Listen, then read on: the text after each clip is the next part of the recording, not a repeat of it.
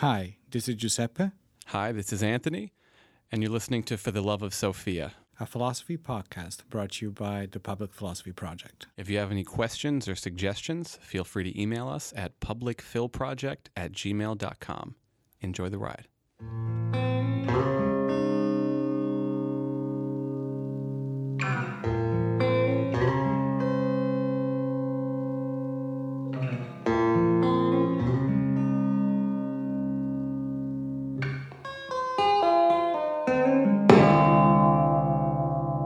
All right. Ready for part 2 of this episode?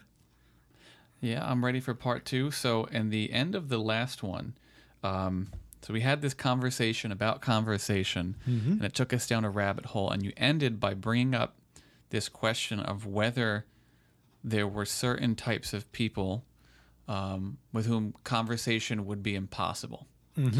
And you talked about doctor-patient. You talked about parent-child, administrator-downward, right, and things like that. And you basically said something like there's a kind of distance that's almost necessary because if someone's too close where they're in charge of you or you're dependent on them, then there can't be an authentic conversation, right? Yep. And I think that's right. If we were to try and figure out how to organize those hierarchically in terms of like conversation possibilityness, I don't know which would go where, but the one with the administrator looking downward, because the employee looking upward, we said is difficult because they're afraid, right, and they don't know what's going on. The administrator downward, I think they actually have more power in their hands to make it happen than the employee looking up, because the employee looking up can never relieve their own anxiety or the administrator's anxiety, but at least in theory the person on top can try to make the other person feel comfortable, can try to wipe away all of the dependence. Whether that's successful or practical, no, maybe not, but I think they are, if there is going to be a conversation, it's on them to provide the conditions. Interesting, because I think exactly the opposite. Okay, how so? I think, well, not necessarily that the subordinate has the ability to start a conversation while the other one doesn't. I think it's impossible the moment you are, let's call it a superior to someone else, that makes it absolutely impossible for you to have any conversation with somebody who's subordinate to you. So you don't think they could ever wipe away that? You can't, because that is, well, first of all, that makes it impossible for you to appear as truly willing to have a real conversation. You are so opaque for the other one that whatever you say is going to be an expression of the power you exert on them. So this is the reason why I don't have conversations with my students while in class and until they're my students. And there are, you know this very well, there are opportunities to have conversations so many times. Students be like, oh, what do you think about this, right? And because there is the want for them, at least, again, prima facie, there's this want from them to start having this more intimate conversation with you, right? And me, and I know you do the same thing, we refuse that, right? We say no, because otherwise this becomes the official opinion about this thing, right? And neither me or you nor you want this. The truth is, though, that I don't think we could have a conversation with them regardless. What about outside of class? Well, if I don't have to grade them anymore, that's different. Okay. And I think you're right. It's just like love, right? I don't necessarily, I don't have anything against if you're single, if you're whatever, if you end up having a relationship with one of your students, right? As long as you don't have to grade the student anymore, right? Yeah. I'm okay with it. It's your business. But until that is your student, you cannot fall in love with the student. Because that will never be just love, right? With conversation is even stronger than this, I think. You are always exerting power. And power is the enemy of conversation, I want to say, right? Because whatever comes out of your mouth, it is a representation of the power that you hold the other person. It also becomes like, or at least the perception is that whatever comes out becomes fair game for judgment in the eyes of the power holder, right? Exactly. And I think that while it is possible for the person who's at the bottom of this relationship to go crazy and be like, you know what? I'm going to have a conversation with this person about this. At least try. I don't think that the other way is possible because you're always... I think that of the two people, the one that's at top is the one that's more conscious of the power structure that's there. Okay. I think that whoever is at the bottom is imagining how this power structure works, while who is at top knows exactly how this works. I experienced this when I got hired as a full-time professor. I imagined things to work in a way that was more, I don't know, nuanced than it was. And then the moment I went from the other side, I was like, oh, okay. You're more conscious of the way things are the moment you hold more power. And I think that this removes the possibility for you to have this conversation. And think about doctor-patient, right? Yeah. The patient can try to strike a conversation with the doctor. The doctor, however, I don't think he can. It's very difficult because you have more knowledge about the things that we're discussing than the other person. And you hold more power because you're the practitioner there. And it's tough, right? Yeah, I mean, I'm thinking, just notorious B.I.G., more money, more problems, more power, more problems, less conversation. Probably. You're raising a really good point. That a couple of, one is that it can't happen. Two is that the person on top is more conscious of the thing than the person on the bottom. Why do you think that is? Do you think it's because when they're on top, they are more like, I have this role to play and I don't want to break the norms? Is it that I have more to lose? Is it something else? You're talking about specifically the conversation aspect of it? Or why do they have a better understanding of the power relationship? What are you asking? Why are they more constrained in general in relations? Because I think that if you have a better view, a more comprehensive view of what's at stake there, that will inhibit you more. So you have more to lose, or you're at least thinking that there's more to... I don't think it's just a matter of losing. I think it's just a matter of... It's like, okay, let's assume we are in a cage.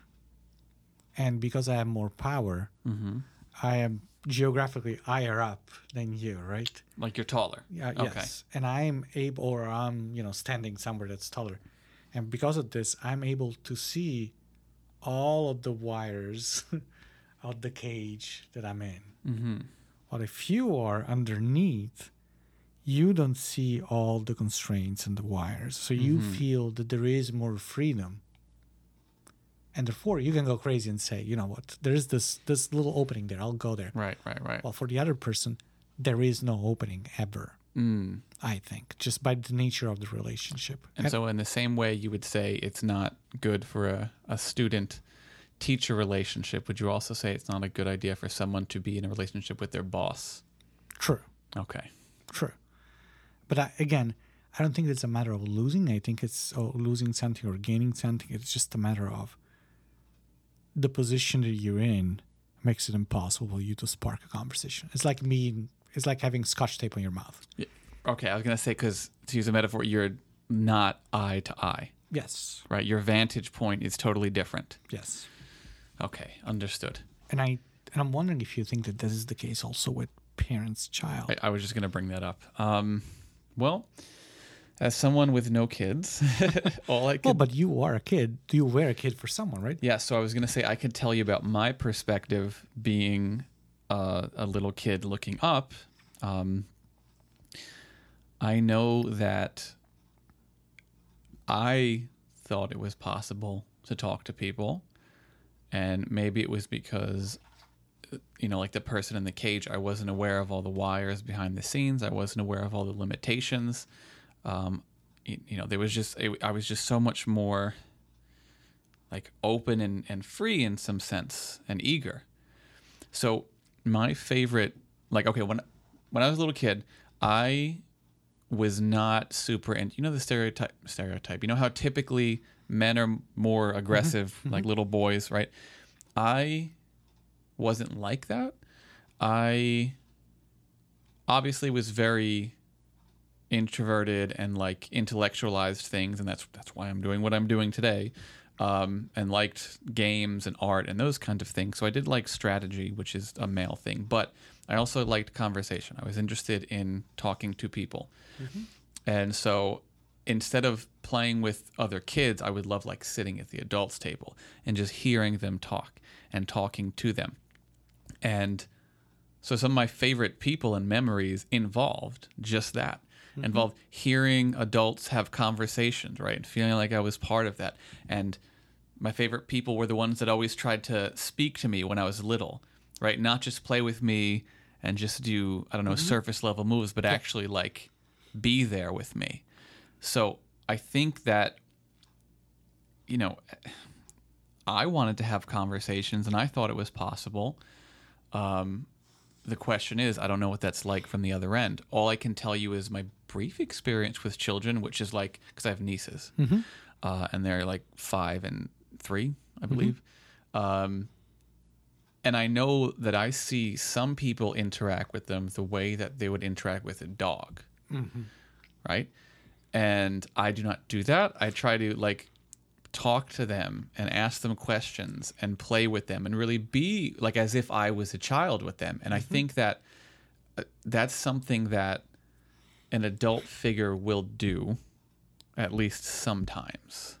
But okay, a couple of things about that. Yeah. Right? So let me let me know. No, I was gonna say let me hear what you. So I have a question for you, and an observation about this last thing that you said. I'll start with the observation. Okay. I'm thinking you're saying that you put yourself at their level in order for you to talk to them. I try to be there, not in a way where I'm othering myself. Exactly, right? So you're trying to speak their language. Because I have vivid memories of what it was like to be little, so... And of course you don't want to be condescending, right? You were trying to be... Yes. As childlike as possible without being condescending. But this is something that you do, I think. Well, first of all, because they're your nieces and not your kids. That doesn't mean that with your kids you cannot do that. You can do it. I try to do it. But there is still, you're forcing yourself to do that, right? It doesn't come natural. You're kind of doing it because this is the way you don't want them to feel the way you felt, right? You don't want them to feel treated like a dog or anything like this, or like a doll, right? And that's understandable. That's good. But I don't think that from there you can truly have a conversation with them. Okay. They might be under the illusion or having a conversation with you. Or maybe they're having a conversation with you, but definitely you're not having a conversation with them. Which is very interesting.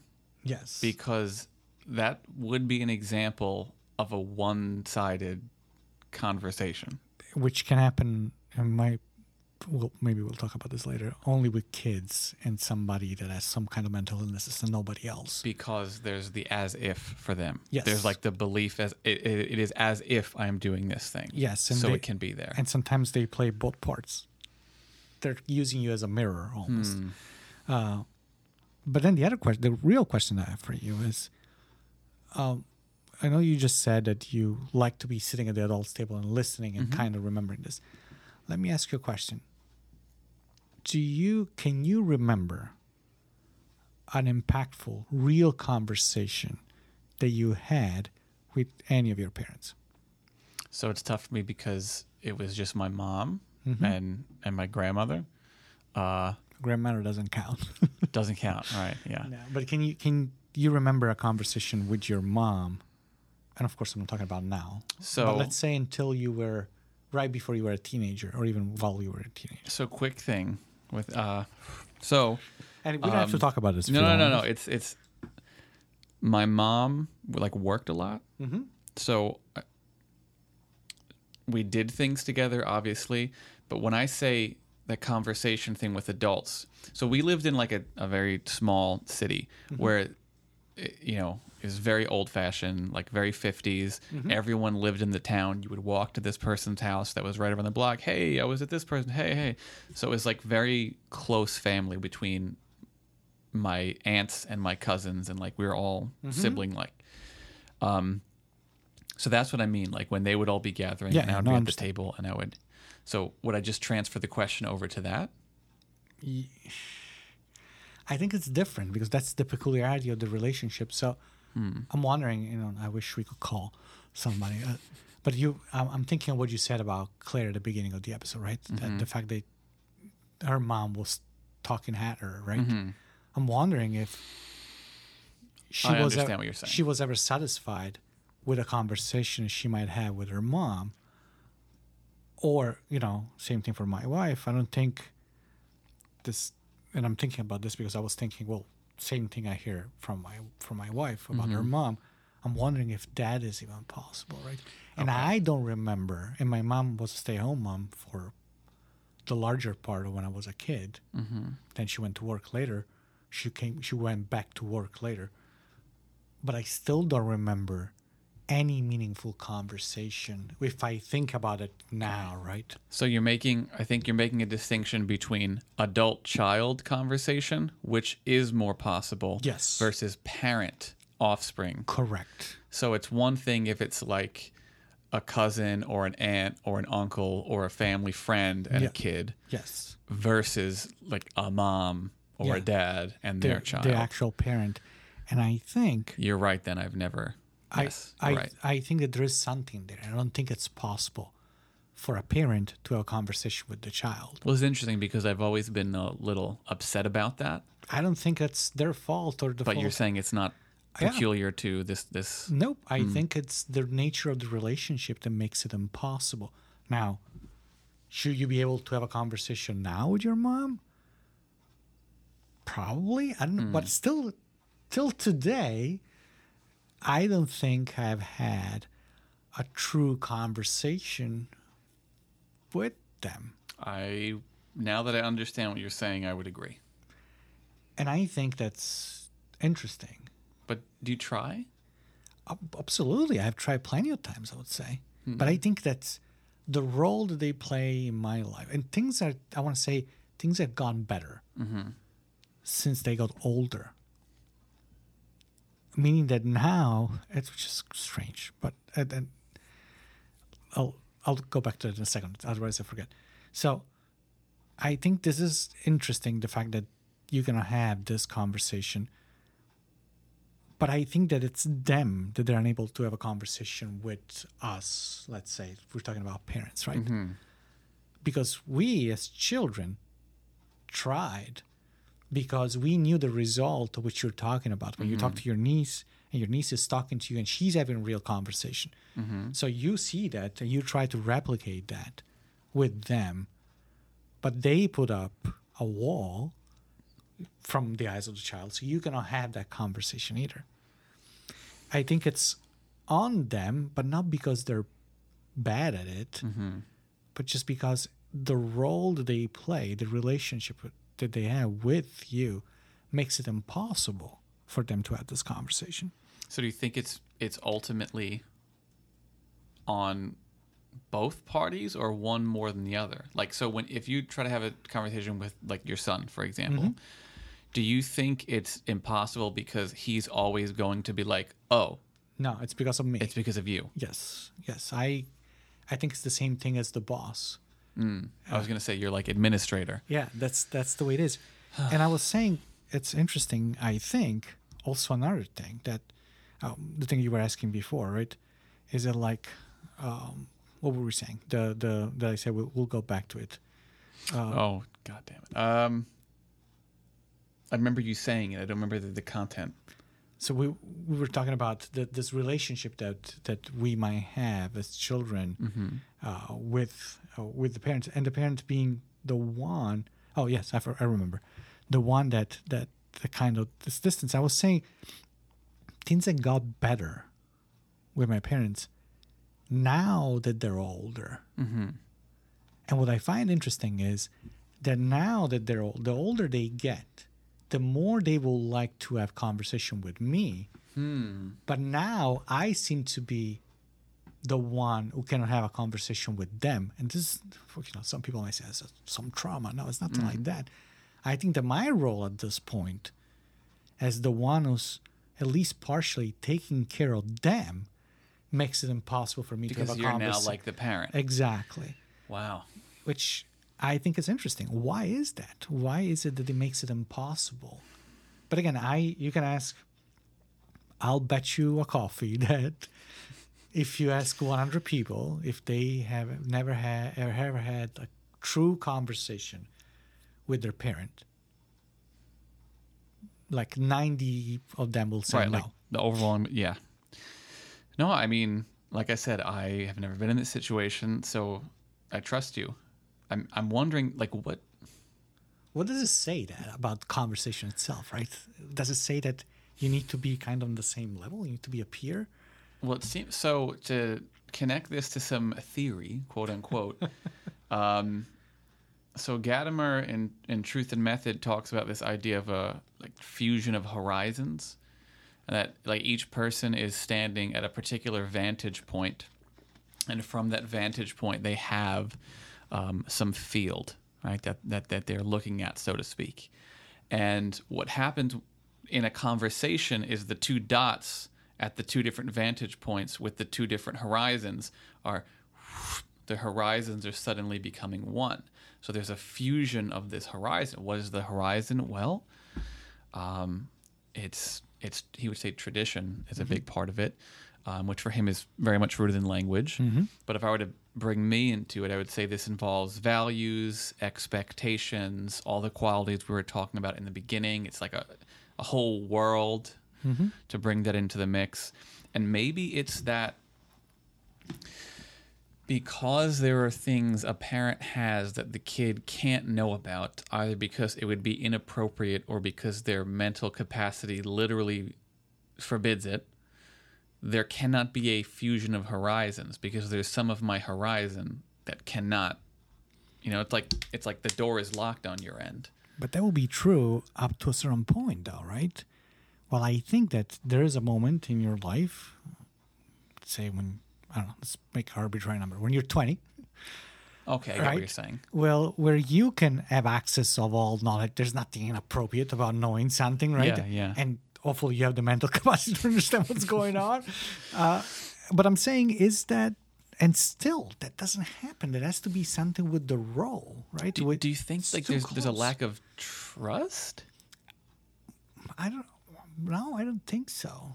From the parent perspective, you mean?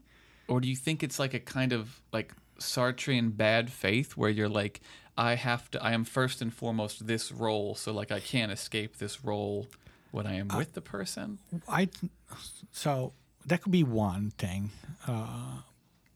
But of course you wouldn't, I don't think parents do that willingly if that happens.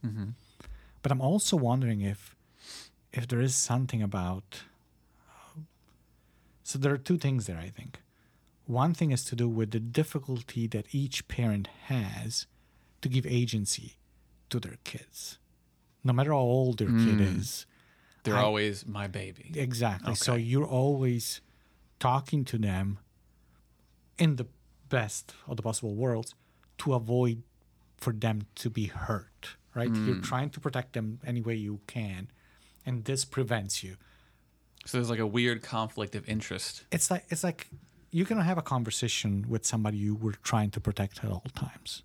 Because conversation by definition is dangerous. Correct. So that cannot happen.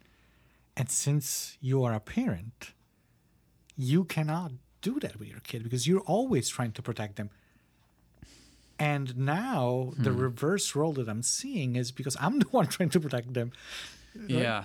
So I'm wondering if that is the issue. If the issue is the impossibility for the parent to put his or her child at some form of risk. That's super interesting. I'm wondering, do you think there's also some element of when there's a relationship of authority,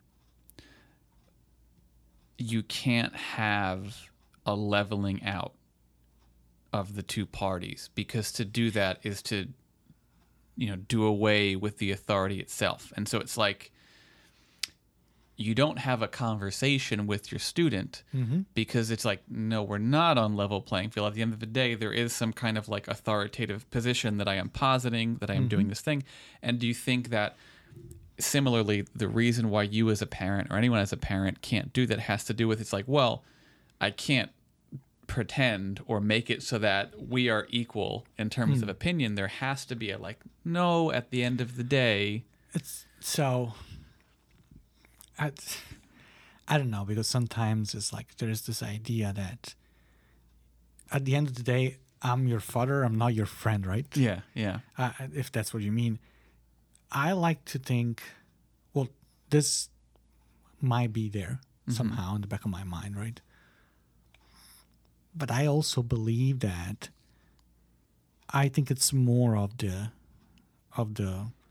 protective layer to it rather than anything else. Because again, this thing which you're talking about eventually should fade, right? There should be a moment in which we are, even briefly, on the same level. And then... because you both become adults. Exactly. Okay. And then but this still doesn't happen. Right. Your experiment here is proving pretty true. I like to blame my parents for some things. But it's parenthood. I think right? so. I think so. And I think that sometimes, in the spirit of what we were saying also at the end of the last episode, when we were saying, you should always ask what you mean by that, right? I think that in this case is, if you are the child and if you are the parent as well, you should always think of the fact that maybe some things happen not because the person is not performing at the best level when it comes to their role, but maybe it's their role that makes it impossible for them to behave in any way different. And some parents will cope with this by talking at you. Some parents will cope with this, I don't know, by yelling at you. Some parents will cope with this by not talking much to you. And I think these are all coping mechanisms that the person with power has to cope with the fact that you still know that the other side is longing for something that you cannot give them. So I suppose at least unconsciously. Yeah, no, I think that's definitely possible. I'm wondering, so we should make a long-term study here, right? So, in 10 to 15 years, we come back and we say, hey, how has this changed with you and your son or daughter? Is it the exact same, or are there some differences? Yeah, and I'm thinking most of the things that I'm thinking about. So I have small kids, right? My son is 12, my daughter is 8. I'm thinking more of me being the child and the change that I've seen. So the experience from that perspective, and kind of understanding, trying to figure out why things were in a specific way. Because I'm starting to see the way I am with my kids, which is, if you ask me, not even remotely close to the way my parents were with me, but the result seemed to be the same. And I catch myself kind of not having conversation with them. Because it's like because it's impossible. Yeah. Because I can't. The structure itself seemingly forbids it. Yes. Because it becomes either a lecture or it becomes, no, don't do that. Or it becomes, but again, if I had to find a reason why my parents did it, and I'm still looking for the reason why I do it, but I think it goes in that direction, it's got to be protection. It's got to be the fact that you are in protective mode with your kid forever. And of course, there are exceptions to the rule, right? There are parents that are horrible parents. They don't care about protecting their kids. But this, sometimes, if I think about it, these are sometimes the kind of parents that are also very friendly with their kids, right? Yeah, exactly. They're friends with their kids, and then their kids, like, ends up doing things they're never supposed to. No, definitely. That seems to be an issue where there's like no discipline, no structure whatsoever. Where it's like, no, we're just like best friends. We hang out, do whatever you want. Yeah, go have sex and do drugs. We could talk about that. I'm cool. Yeah, and I'll guarantee you that they have conversations, which is crazy. But the moment there is a little bit more distance, then this thing can happen. So you can have conversation with your siblings. You can have conversation with your grandparents. Yeah, with your cousins, with your aunts. Yeah. So it's just, I think the closeness, extreme closeness, forbids conversation. Okay, I got a question. Yeah. What about us? And this thing we do. This podcast thing? Yeah. I think they are conversations. I mean, this is the appeal, right? Like the difference between a television show and whatever and a podcast is, and the reason why people like podcasts is because it's open, authentic, vulnerable conversation, and people like, feeling like me as a little kid being part of this thing. Yeah, and I think that I don't remember if we made this clear before. There's no rehearsing this. Oh yeah, right. We don't rehearse any of this. Doesn't mean we don't study sometimes. If depending what we're talking about, I'll go read something that if we're talking about the pre-Socratics, right? I'll go look at to remember the specific term of something. But if at the end of the day that term that I looked at doesn't come up in conversation, I won't even use it. Whenever you're like, oh, what do you want to do? I'll be like, I don't know. Yeah, see where it ends up. Exactly. We have a list of topics that we want to explore, but that's the extent of it. And I'm hoping that this specific thing, I'm hoping is a conversation. I believe it is. Now, can me and you have a conversation about everything? My hope is yes. But am I certain of it? I don't know. We know how long have we been knowing each other? What is it like 4 years? 4 years or so, something like that.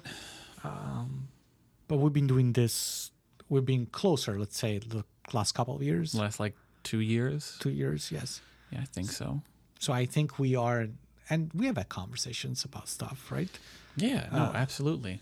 But I think that there's room for improvement there. Well, always. And there's room for disaster as well. No, that's definitely the case. I mean, so when we do these things, right? So this is like the most direct of the meta right now. But when it works well, I don't think about it. Absolutely. Right? I think, and I'm going to make a bold statement here. I think this episode on conversation was the most conversational conversation we've had. Agreed. Because it's not a conventional philosophical topic as well, right? Right, because there's I don't know. We're exploring. Where is this going to go? I don't know. Questioned. Agreed. I think that probably the very first one was also like this. Even though it seemed more regimented, right? More specific, I think that there was also... None of the other ones were not genuine. All of them were, I want to say. I don't think we have... there might be some that's more difficult for us to get things going, right?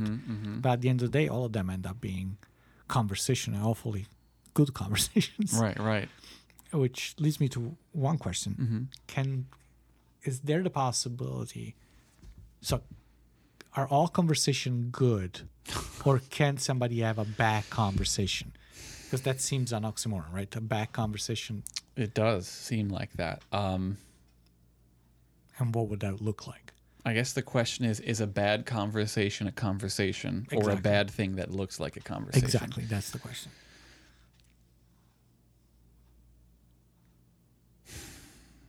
I want to say, well, there's too many things floating in my head right now. I mean, I guess it kind of depends on what you mean by bad. Could you be disappointed after a conversation? Absolutely. Sure, of course. Absolutely. I mean, think of serious conversations you've had with your friends where it's a real conversation, or with your spouse, right? Serious conversations where things upset you. So in that sense, absolutely. But if we mean bad in another sense, like, I don't know, did you have something else in mind? Like, not a good quality conversation, right? Not a good quality conversation. Something that, that then you think about it, I was like, yeah, that wasn't it. Yeah, no, I think I would be willing to call those non-conversations, because there's things. So, like, obviously, there's certain people that you can have certain kinds of conversations with and not others. And sometimes with my friends, who I am otherwise very close with, there's certain things we cannot talk about. Philosophy, one of those things. Anything like in terms of technical stuff like this, it just doesn't work, right? And that's on the one hand because I have all these, like, how would you say, years of baggage behind everything I'm saying, and then the context is lacking. But also, like, I take interest in this, and maybe they don't take interest in this. But then there's also a kind of weird authoritative thing where it's like, hey, maybe I shouldn't participate in this because I don't do this. And then there's also the, hey, that shit you're saying is crazy. Yeah, right? Of Because, course. Philosophy, what is that? Yeah. So in situations where I've had little communication breakdowns with those people, not just about philosophy, but anything, I do reflect on things, and I'll be like, you know what? There wasn't really a conversation. It was just kind of like an exchange of opinions, vague emotional statements. Like, it's not like, so you know how, like, when we do this thing, it's kind of like we're just floating, right? And like dancing and doing this thing. It's not like that. Yeah, I know. It's definitely not like that. I hear you. And so are those things conversations or not? I don't know. Is screwing around with your friends, like just drinking and hanging out, a conversation or not? That's another question. Messing around. Depends, right? It's certainly not it's in this sense that we're talking about. No. It seems to be something different, and that's why I probably would call it something different. And which is also important. Yeah, and that's not to be underestimated, right? But it's a different thing. Yeah, it is. It is absolutely different. It is absolutely different. I'm thinking of the thing that you just said before, right? Where you were saying that some conversation can upset you, right? Can be upsetting or disappointing. And what I was thinking? I was thinking about the fact that probably one of the reasons why today it's very difficult to have conversations with people is the unwillingness of people to get disappointed or hurt, which will go back to the parent stuff, right? So the conversation is impossible in the parent-child thing because the parent doesn't want to hurt the child. Conversations in general are difficult because nobody is willing to take the risk to get hurt, to leave a meeting with someone, let's say an encounter with someone, feeling not the greatest. Yeah, I mean, it's very much like, because, so I have a very specific thing in mind, but but it's not the case. It's not good to have a conversation about this in public. Yes. No, that's exactly right. Like, I'm having, so there was this idea that I've heard from a person. And the idea was basically that what people do is they tend to identify themselves with the content of their thoughts so strongly that when the content of the thought gets challenged, it is taken as a personal attack. Yes. Right? And people are afraid of that. It's the opposite, the contrary of the straw man, right? Yeah, I guess it's something like it's an oversensitivity that results in like the inability to have a conversation with someone, and the manifestation of dogmatism and the extreme kind of relativism, which I say is like relativism for me, absolutism for you. In other words, I get to say whatever and like you just don't. But so I think what happens is people don't realize that you could just think and like say things and have a conversation, and that's fine. And it doesn't mean when things come out of your mouth that you have to believe everything you say. Maybe you're just exploring. And it also doesn't mean that you have to, when you say something, I have to interpret that as the worst possible version of the thing you're saying. Yeah. Even if you define it in a totally different way. So everyone's just always on the attack, right? So I think it's a combination of I'm really vulnerable because I don't want to be upset, And also, but I'm such a good person, so everything you say is bad and evil, so I could just attack you. So it's bad. It's bad. I think that the main issue there is this. So I think that one of the logical fallacies of which we had talked about is this ad hominem attack, right? And I think that kind of an extension of this is what's poisoning our ability to have a conversation. Meaning that now we have done this ad hominem thing for so long that now it is impossible for us to dissociate the person with the thing that they say.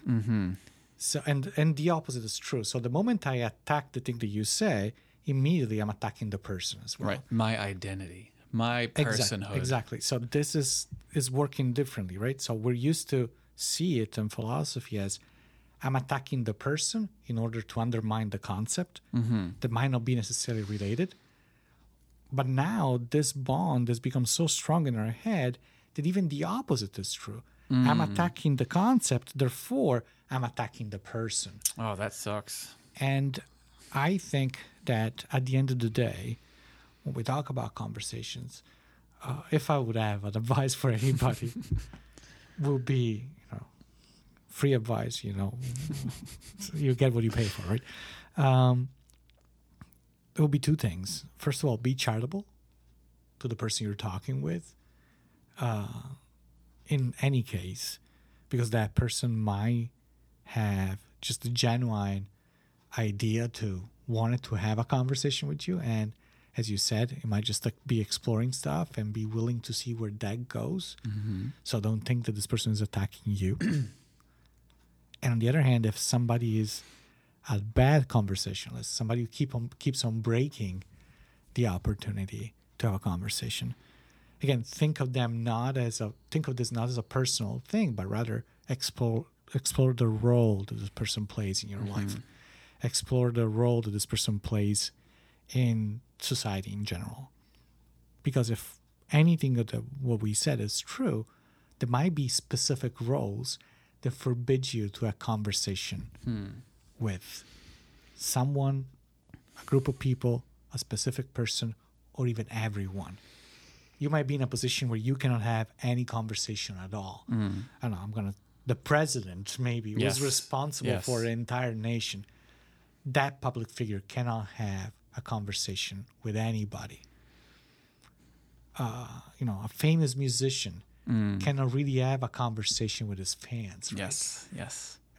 And if you start reflecting on these things, maybe you'll find out that people just don't hate you. They just are in a position that. Yeah, I think those are good piece of advice. What I would add to is, always make sure you're clear about what the other person is saying. Yeah. Because they might be saying something other than what you think that they're saying. Yeah. So you need to take the time to carefully unpack, like, what do you mean by that? Because it may not be as loaded as you think it is. Things are much more nuanced than it seems. You don't just go around throwing around buzzwords and freaking out. Like, that's not how life works. And well, it seems to be like that. It's how the good life with a capital G works. Exactly. The other thing I would add is don't assume that the other person is your enemy. And the extension of that would be, don't assume that anyone who has an idea that deviates from yours is an enemy.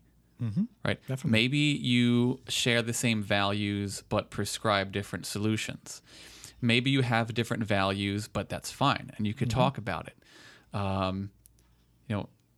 Maybe a person is not just a caricature. Yeah. And there's this thing that happens where if you express an idea, the other person's automatically like, oh, I know where you're going. I know you're one of the. And I mean, the fact that like people embrace caricature culture is very sad. It is. It's very, very sad. So not good things. No, absolutely, and I think that is the essence of what you need to do. And again, thinking. Again, it's dangerous business, right? It can end well. Because Yes. think about it. The only alternative to conversation is conflict Or small talk. or small. No, it is. It is conflict, and I think that there needs to be a willingness again, though, to take in consideration the fact that it doesn't have to be that way, right? It doesn't have to be. We're Sometimes- putting ourselves in a state of war. Yes. And we do not have to be in a state of war. Yes, but I also believe that it is possible to have different stages, right? So you can have conversation with people, which means that you are building meaning together, and meaning comes from, and again, the meaning that you're building, I'm going to give Hegel what Hegel deserves. It's a synthesis sometimes from two antithetic points of view, which is where the conversation starts and where the conversation ends, right? That is the extent of the value of the dialectic as. That's it. That's what you got to take away. But then there is also the conflict aspect. But then there is a third mode that you can have, which is just the small talk aspect, right? Just ignore, right? Just ignore. Just be on a different level. But I think that the conversation lifestyle leads you to the good life and to living a life that's meaningful. The small talk leads you to a technocratic kind of life, and the conflict ones, we know exactly where it leads you. So only one of these three alternatives is good. And barring situations where it is impossible for you to strike conversations with people for the reasons that we have said, we should try to put ourselves, in a position where this happens. So don't be in a state of conflict. Yeah. Don't be in a state of small talk. Just talk to people, guys. Exactly. That's it. Just talk to people. That's it. And believe it or not, by doing that, most of the time you're doing philosophy. That's right. That's right. That's our little plug at the end. Yep. All right. I think that's it for Oof, today. that was good. All right. And we'll see you next time. See you next time. Bye-bye.